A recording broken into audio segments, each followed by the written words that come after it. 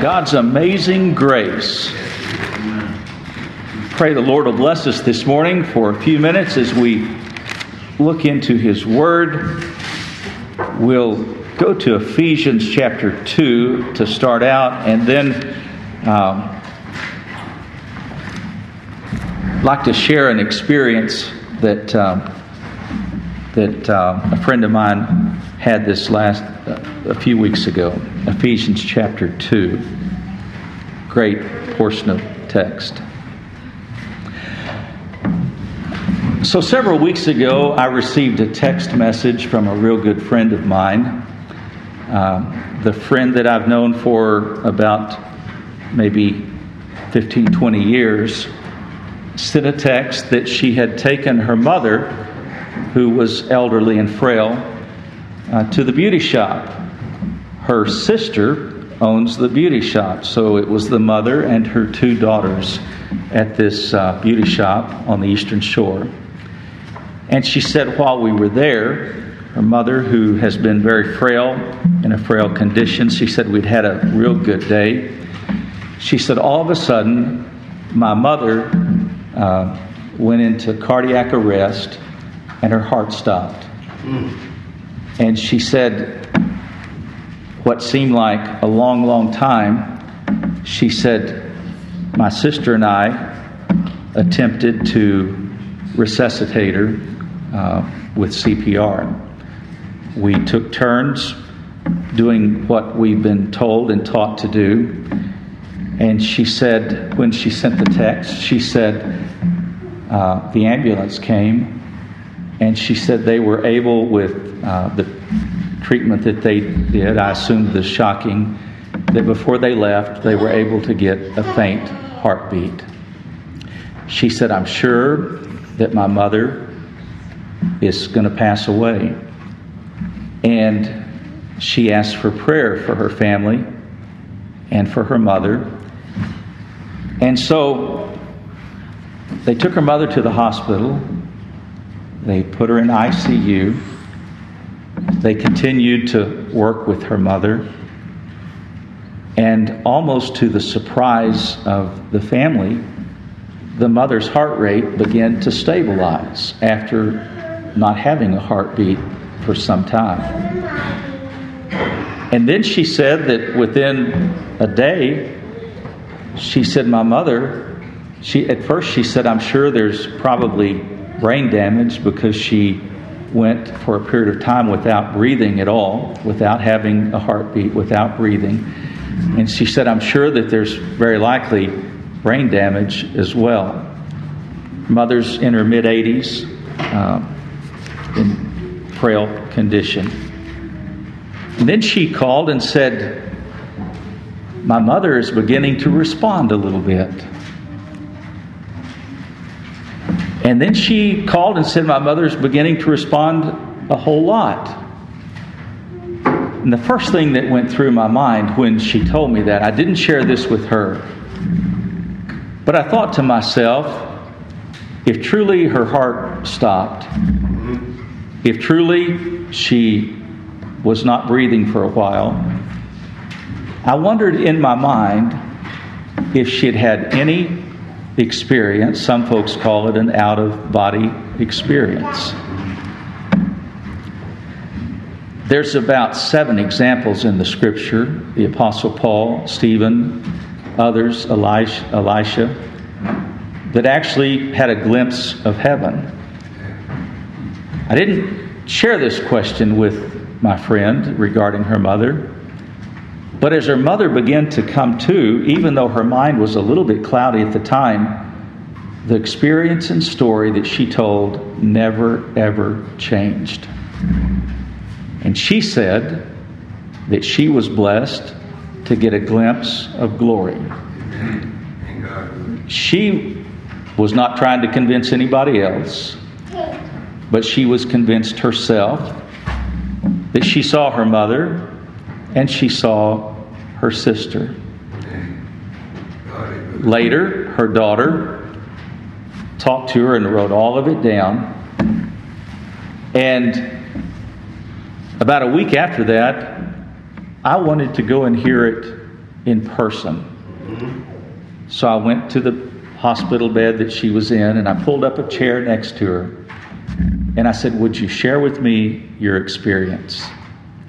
And it was exactly to a T what she had told her daughter and her family immediately afterwards. And then she went on to say, after she heard that her daughters had given her CPR, the ambulance attempted to revive her, she told me. She said, I told them, when this happens again, don't bring me back. I've got a wonderful place that I'm going. But she said something in our conversation that I'll share with you. She said, I often wondered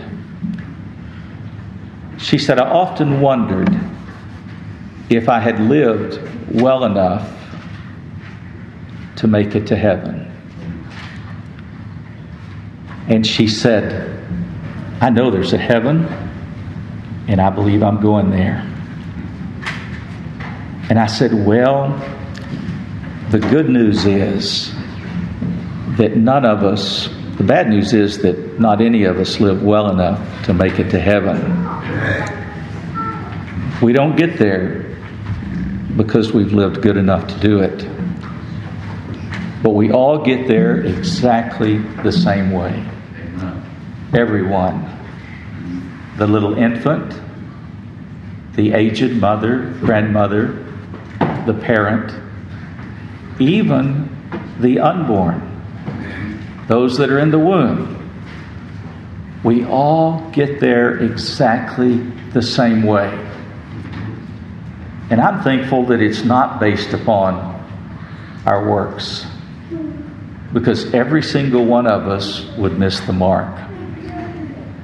But I'm thankful we all get there the same way, and it's based on God's amazing grace.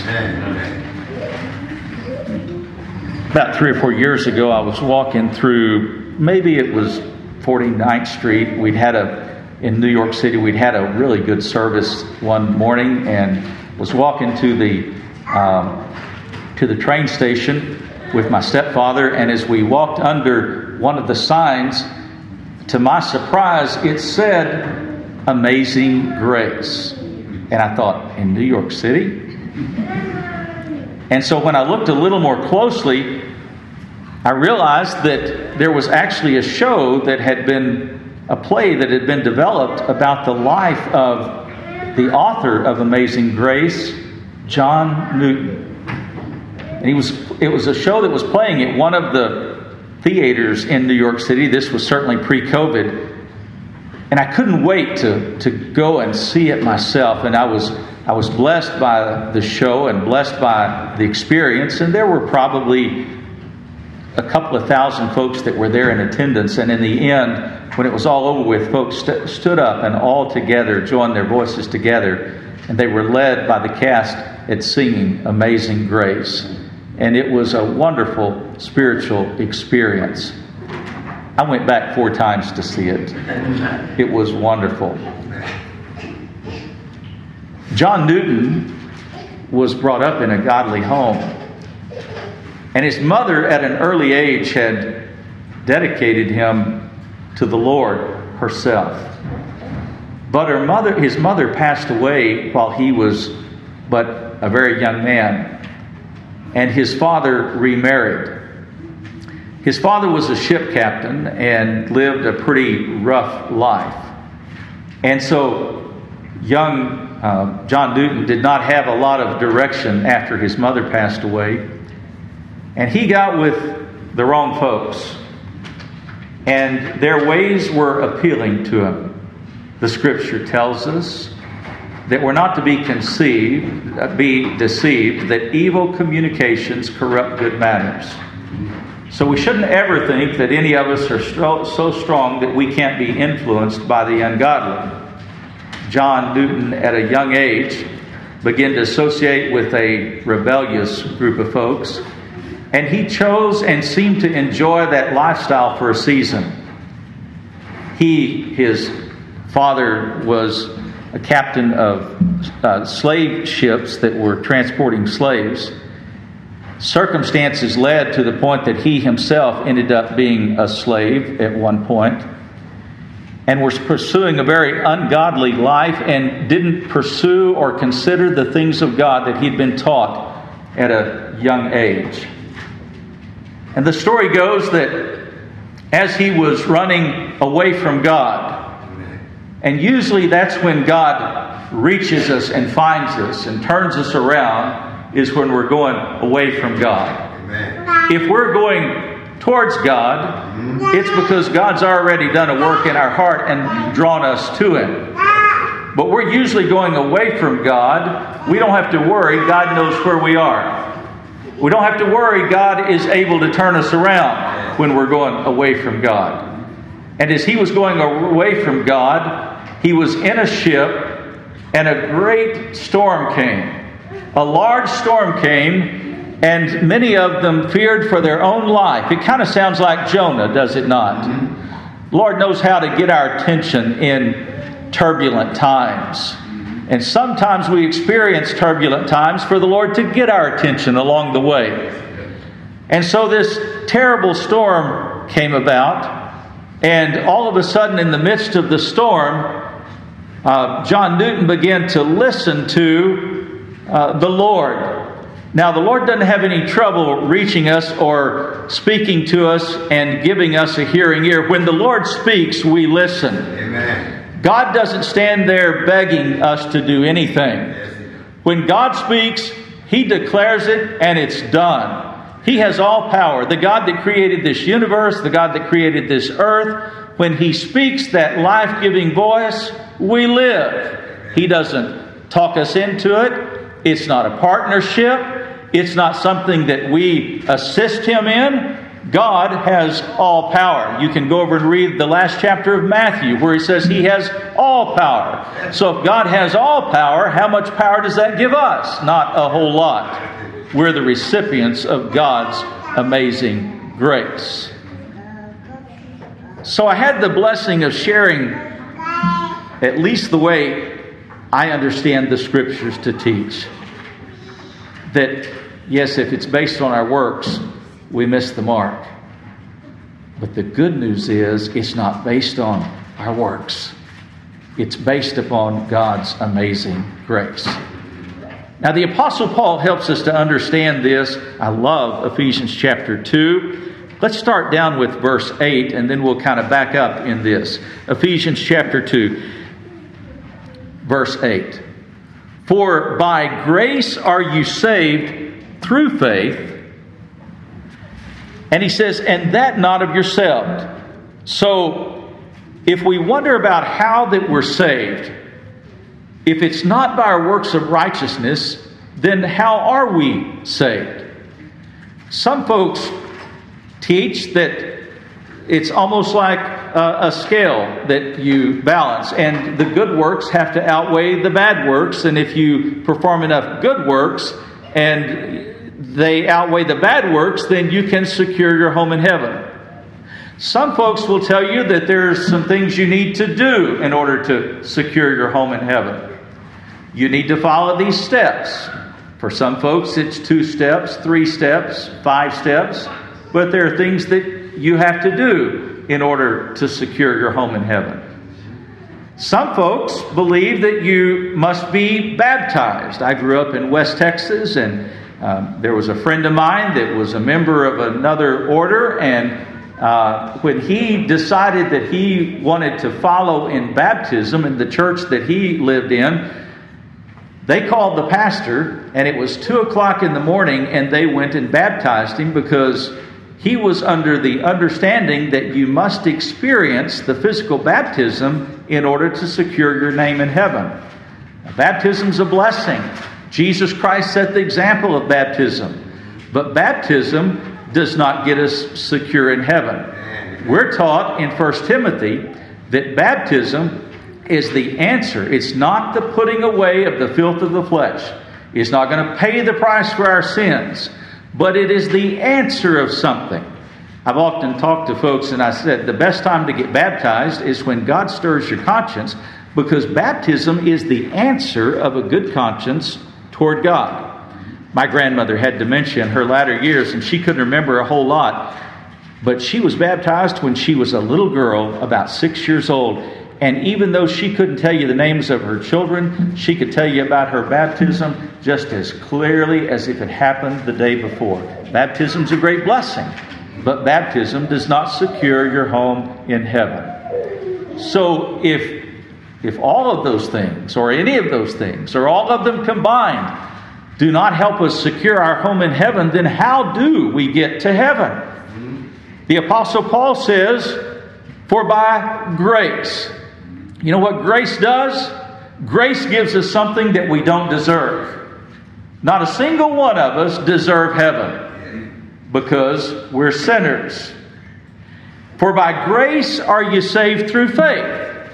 Now, someone might decide that you need to go out and get faith in order to get to heaven. But right in the very same sentence, he says that we have to have faith, but he says, and that not of yourselves. So it's not something we go out and get. If we go over and look at the example of the fruits of the Spirit, we'll see that once God has given us spiritual life, that faith is the fruit of the Spirit. We have spiritual life when God calls us and quickens us, but faith is the result of having spiritual life within us. We don't get faith and then get life. We get life and then we have faith. And so here's what he says. Now, good works are important, and he emphasizes this right here. He says, for by grace are ye saved through faith. And he says, and that not of yourselves. And then he says, it's a gift of God. Anybody like gifts? You know, a gift is something that you get and you don't do anything to receive it. A gift is something that God gives you that we really don't deserve, but He gives it to us freely. And why does He give it to us? That's exactly right. It's because He loves us. It's because He cares for us. It's because He's concerned about where we're going to end up someday. Did you know that He loves us so much that He paid the price upon the cross of Calvary through His Son Jesus Christ? And that's how much He loved us to secure our home in heaven. And that when Jesus Christ upon the cross of Calvary shed the blood for you and I that paid the price for our sins, He did it in full. Jesus Christ didn't make a down payment for our sins. Jesus Christ didn't pay a portion of our sins, but Jesus Christ paid it in full. And what a great blessing that is. Now he says, for by grace are you saved through faith. And he says, and that not of yourselves, it is the gift of God. And then he tells us right here, he says it's not based on works. And he says, here's one reason that it's not. He says, it's not of works, lest any man should boast. We kind of like to boast, don't we? We like to boast. And God has created it in such a way that we can't boast and we can't get the glory, and all the glory goes to God. Occasionally I'll meet somebody and they feel like that they've been instrumental in helping God populate heaven. Do you know what? God doesn't need any help in that. In fact, God knows exactly who's going to be in heaven. And I can tell you a little bit of a secret that's told to us in Revelation. God knew this from before the foundation of the world. God knew it a long time before we even came along. But God loves His people so much that He created a way that they would live in glory, that their sins would be paid for by the blood of Jesus Christ. And He says, I'm doing it in such a way that it's not based upon your works of righteousness. Because one of the reasons, if it was based upon works, then we'd claim credit for it, and we would boast in it, and we would try to take some of the credit that God gets. God gets all credit for our salvation. He says, for by grace are you saved through faith, and that not of yourselves. It is a gift of God, not of works, lest any man should boast. And then here's where good works come in. You say, then should we just go out and live any kind of way that we want to? I had one gentleman say one time, said, if I believed the way you did, I'd just go out and sin all I wanted to. I said, if you believe the way I did, you'd already sin more than you want to. Grace is not a license to sin. Grace is not an opportunity to go out and sin. In fact, if we believe that God has touched us and quickened us by His grace, it should motivate us to go out and to serve Him. And here's what He says. For we are His workmanship. What does that mean? It means He's the potter. Romans chapter 9 tells us that we're His workmanship. He is the potter and we are the clay. Now that does not mean that we're a bunch of robots. It doesn't. God is in charge. He's our Heavenly Father. He creates us. And it also doesn't mean that God causes us to sin. God is not the author of sin. We can't blame our sin upon God. If we sin, when we sin, we're the ones that are the blame for that, not God. He says, for we are His workmanship.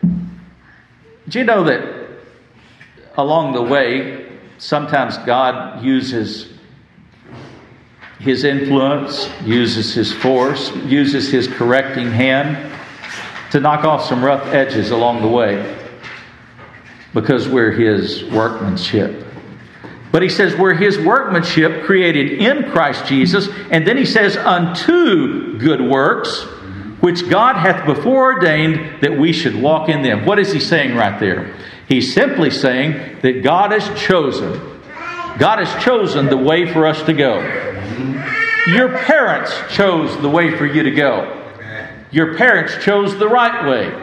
When I was a young fella, my parents were clear to lay out the right way. And when I deviated from that way, my father had a very effective means of getting my attention. It's not very popular nowadays, but in a lot of places, and probably not accepted in many places, but it was very effective, and it was what I needed. And do you know, God knows what we need, and He gives parents the authority in raising their children to direct them in the right way.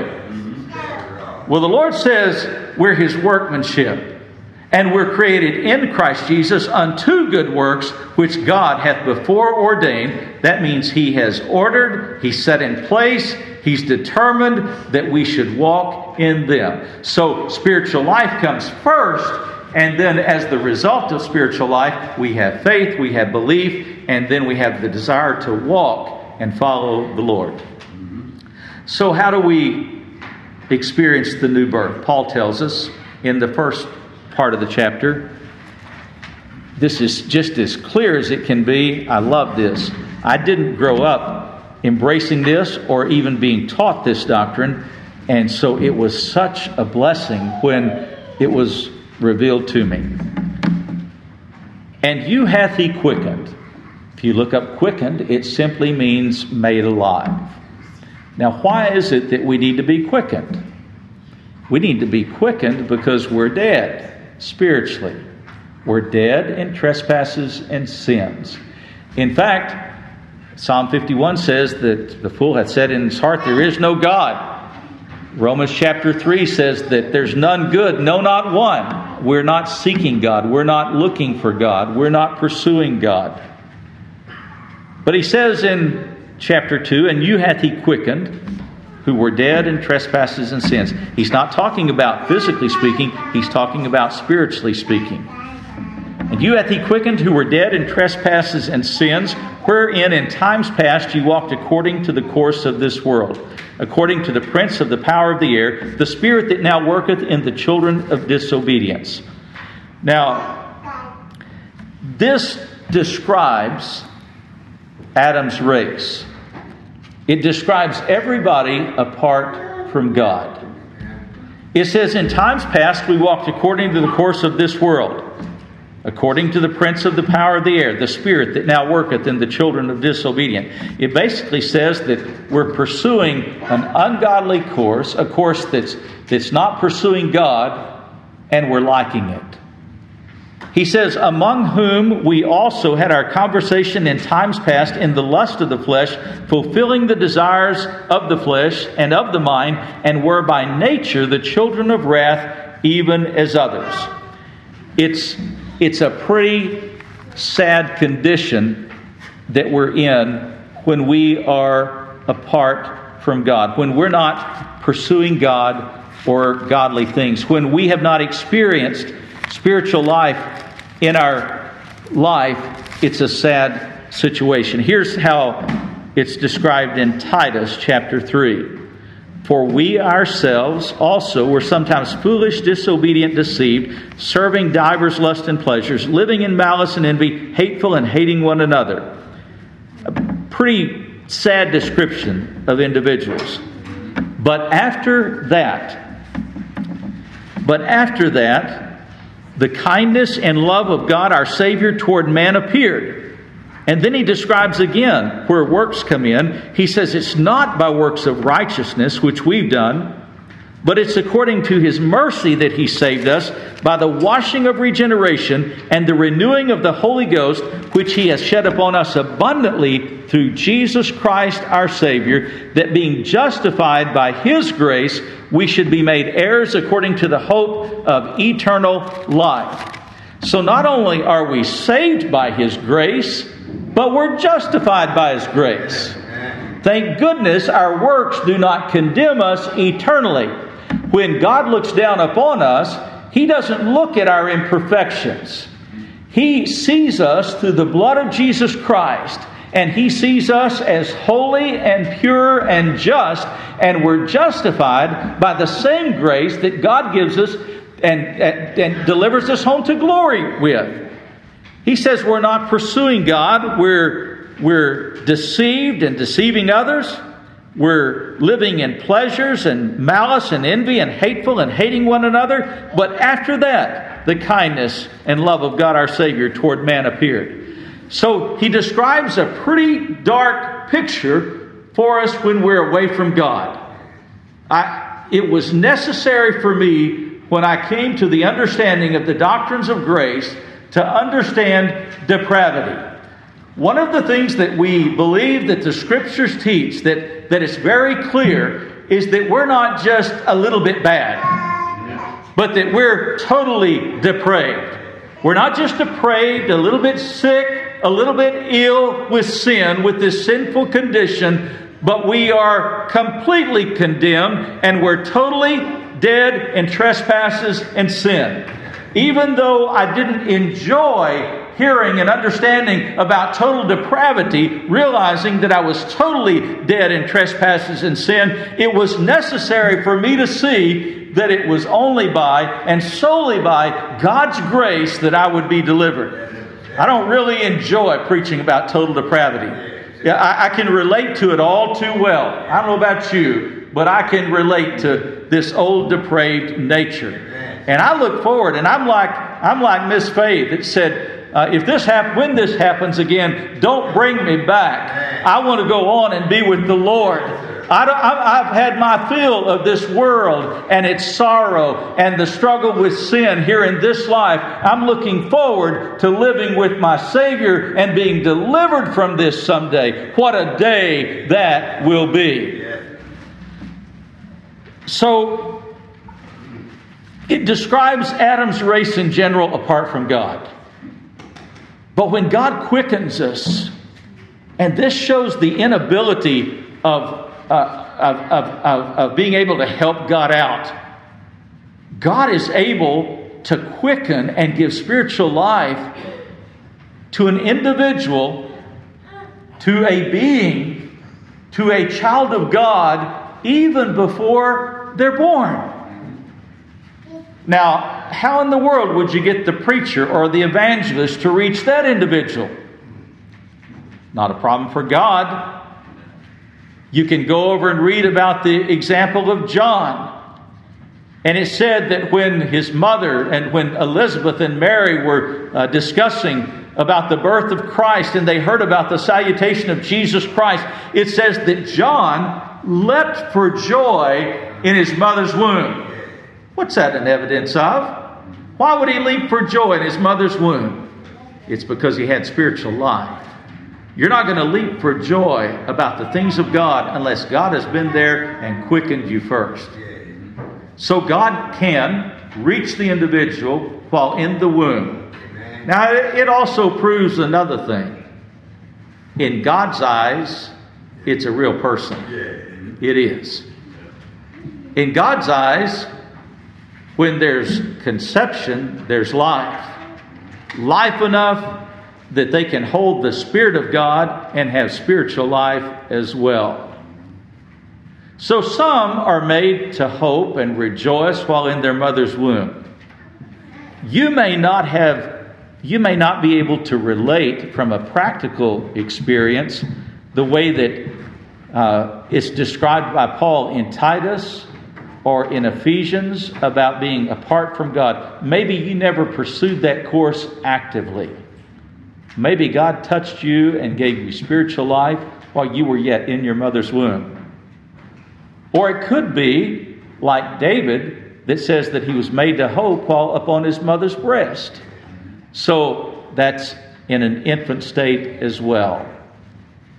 Or it could be like a mature individual like the Apostle Paul, who was on the road to Damascus to persecute Christians, and he was going actively to persecute the people of God.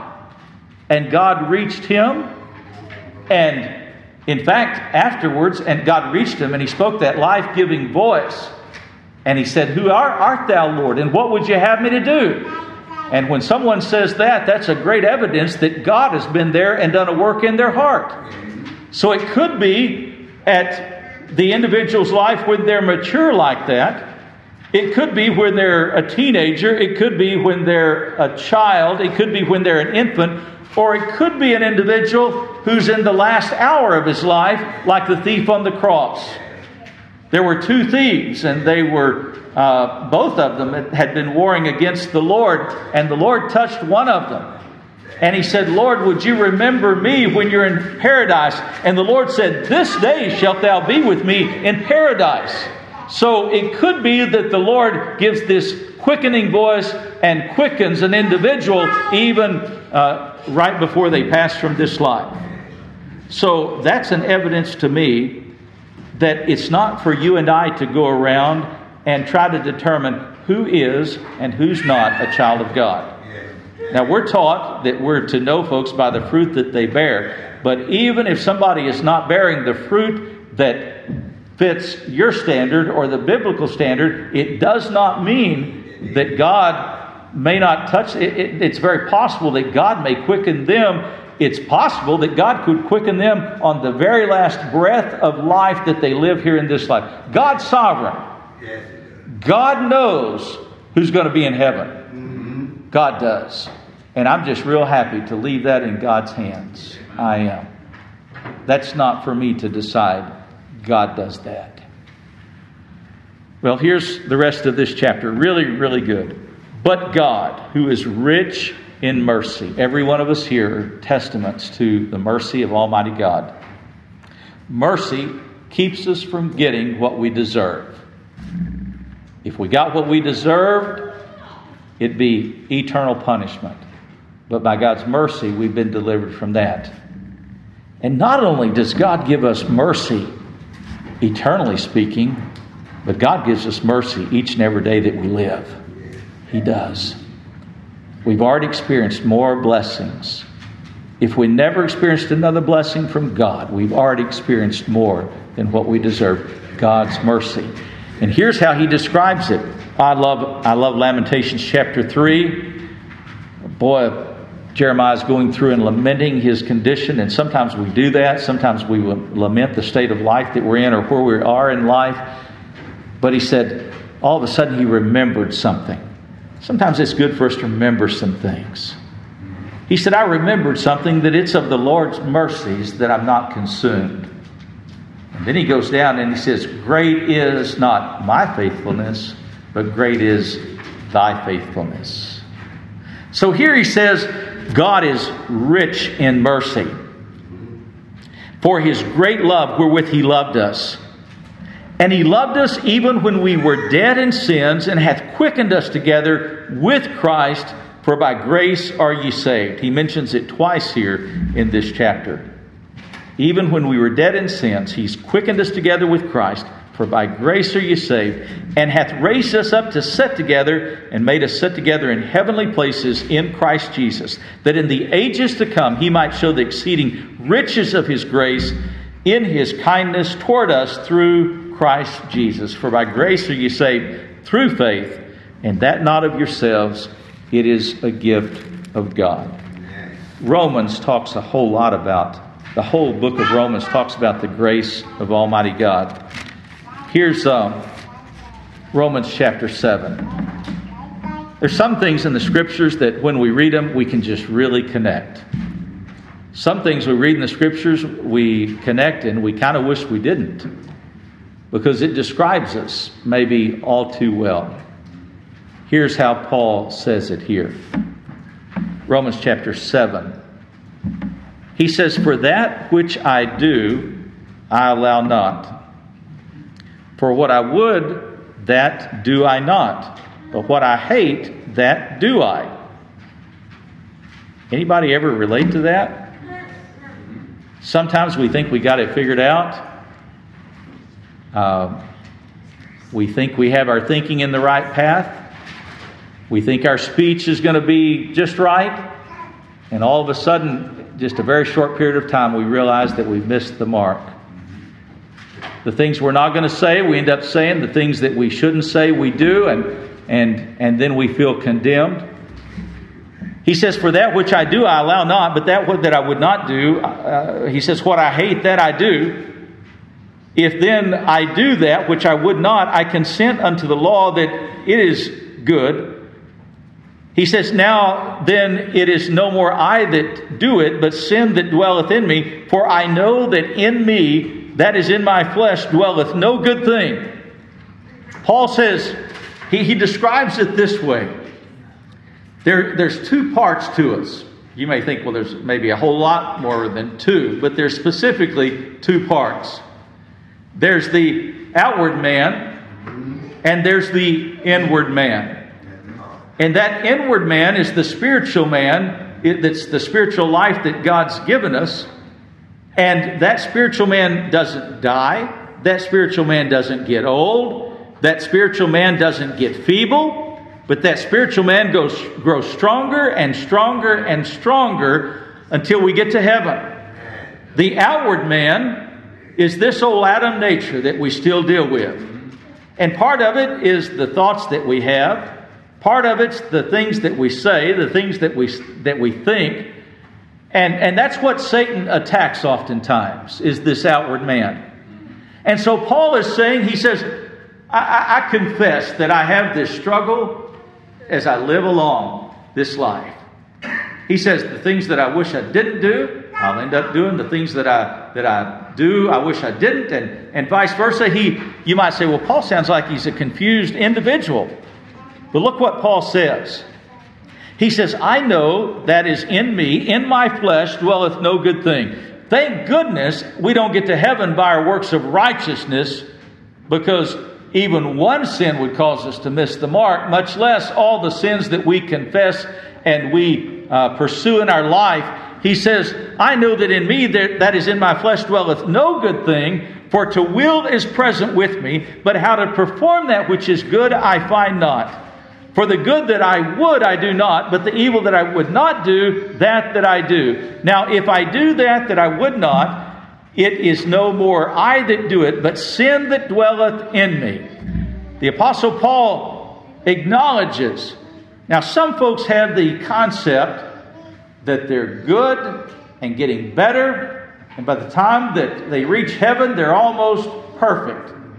I had an individual that I worked with one time, and she announced to me and others that we worked with that she had finally reached a state of perfection, that she didn't sin anymore.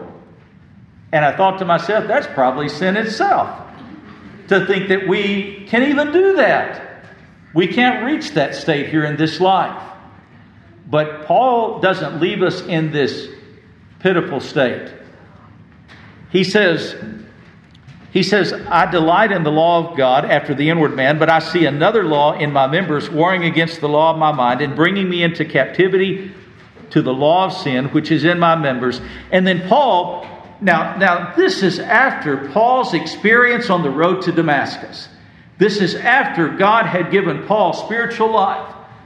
You'd think that if there was anybody that lived so close to the Lord that they didn't sin, you'd think it'd be the Apostle Paul.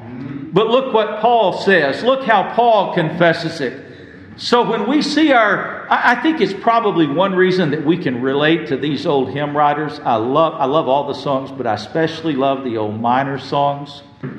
Poor, weak, and worthless though I am, hungry, faint, and poor, I am a stranger here below, and what I am 'tis hard to know. I am so vile, so full of sin, I fear that I'm not born again. I mean, if you relate to that, then you're relating to what Paul's saying right here. Paul says, he says, I look at it and I see that I still have this struggle with sin in my life. He says, I wish I didn't.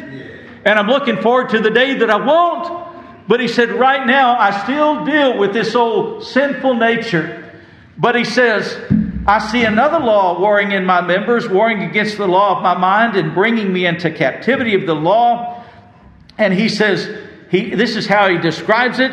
He says, he doesn't say, I'm perfect and I'm almost perfect and I'm getting better. Paul says, O wretched man that I am, who shall deliver me from the body of this death? The condemnation of sin. We're taught that the wages of sin is death. Paul says, I recognize that. I can relate to it. I experience it. I feel it in my own life. Is there deliverance for me? And look what he says right here.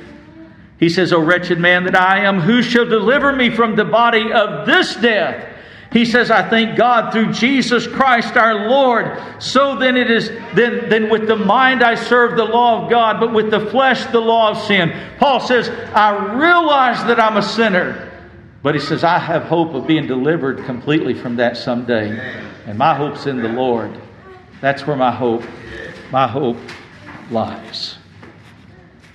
Probably some of my favorite verses. As Brother Polk would say, my favoriteest verse. Some of my most favorite verses I love in John chapter 6 because it helps to understand it so clearly. Even though we're wretched, when John Newton wrote the song Amazing Grace, he says that saved a wretch like me. Some folks say it's not popular in the day in which we live because the word wretch. Well, Paul used the word wretch. He said, who's going to deliver me? So Mr. Newton, when he described it, he was describing his own experience. When Mr. Newton became an aged man, I think he was maybe in his 80s, he had a stroke and it paralyzed one side. The way that he described it was, he said, I feel like on half of my body, I'm half dead. He said, that's how I feel. They would help him up to the pulpit, and some of the folks told him, said, Mr. Newton, you need to lay down your preaching and not try to preach anymore. You're a feeble body. And he said, I may have forgotten a whole lot, but he said, I know one thing. I'm a great sinner. And I have a great Savior. And he said, as long as I can stand up and tell that story, I'm going to do it. Here's how it happens. John 6:37. All that the Father giveth me. That's those, which is a vast number. It's out of every nation, kindred, tongue. It's as vast as the stars of the sky and the sands of the seashore. All that the Father giveth me shall come to me, and him that cometh to me I will in no wise cast out. For I came down from heaven not to do mine own will, this is Christ, but the will of him that sent me. And he says, and this is the Father's will which hath sent me, that of all which he hath given me, he's talking about his children, I should lose nothing, but I should raise it up again at the last day. And then he says in verse 44, no man can come to me except the Father which has sent me draw him, and I will raise him up at the last day. Your salvation, thank goodness, it's not based on your works or my works or the works of your parents or your grandparents or the preacher or anybody else. Because bad news is none of us, not a single one of us, live good enough to get to heaven. We're going to get to heaven based on God's amazing grace. And I tell you, knowing that truth will bless you throughout your life. To know that your salvation is solely in the Lord. To know that when you mess up, when you have the wrong thought, He's not going to condemn you to hell. You're not saved by grace 1 minute and fall from grace the next. You're saved by grace, you're justified by grace, and you're kept by grace. And I think that when we get to heaven, we'll really know how to sing the wonderful song, God's Amazing Grace. Thank you for your good attention.